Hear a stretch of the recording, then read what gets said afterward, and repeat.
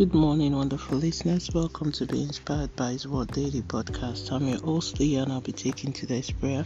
Today's prayer is taken from the book of Isaiah 59, verse 19. I'm reading from the King James Version.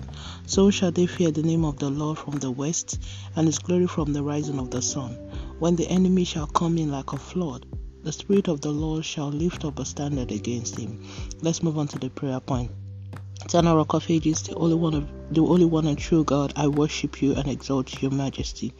King of Kings, thank you for this blessed new dawn and grace of life. Abba, thank you for forgiveness of sin and your blood shed for my salvation. Lord, thank you for your word and the understanding I get daily from your word. Lord, destroy all the plans of the wicked over my life, my destiny and lineage. Lord, expose and scatter evil conspiracy raised against my life.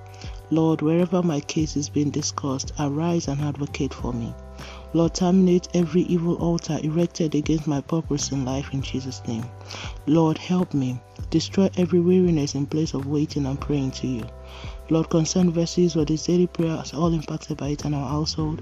Give us a testimony that will show that we serve a living God. Thank you, Eternal Rock of Ages, for answered prayers in Jesus' name. Let's move on to daily confession. Sin shall not have dominion over me.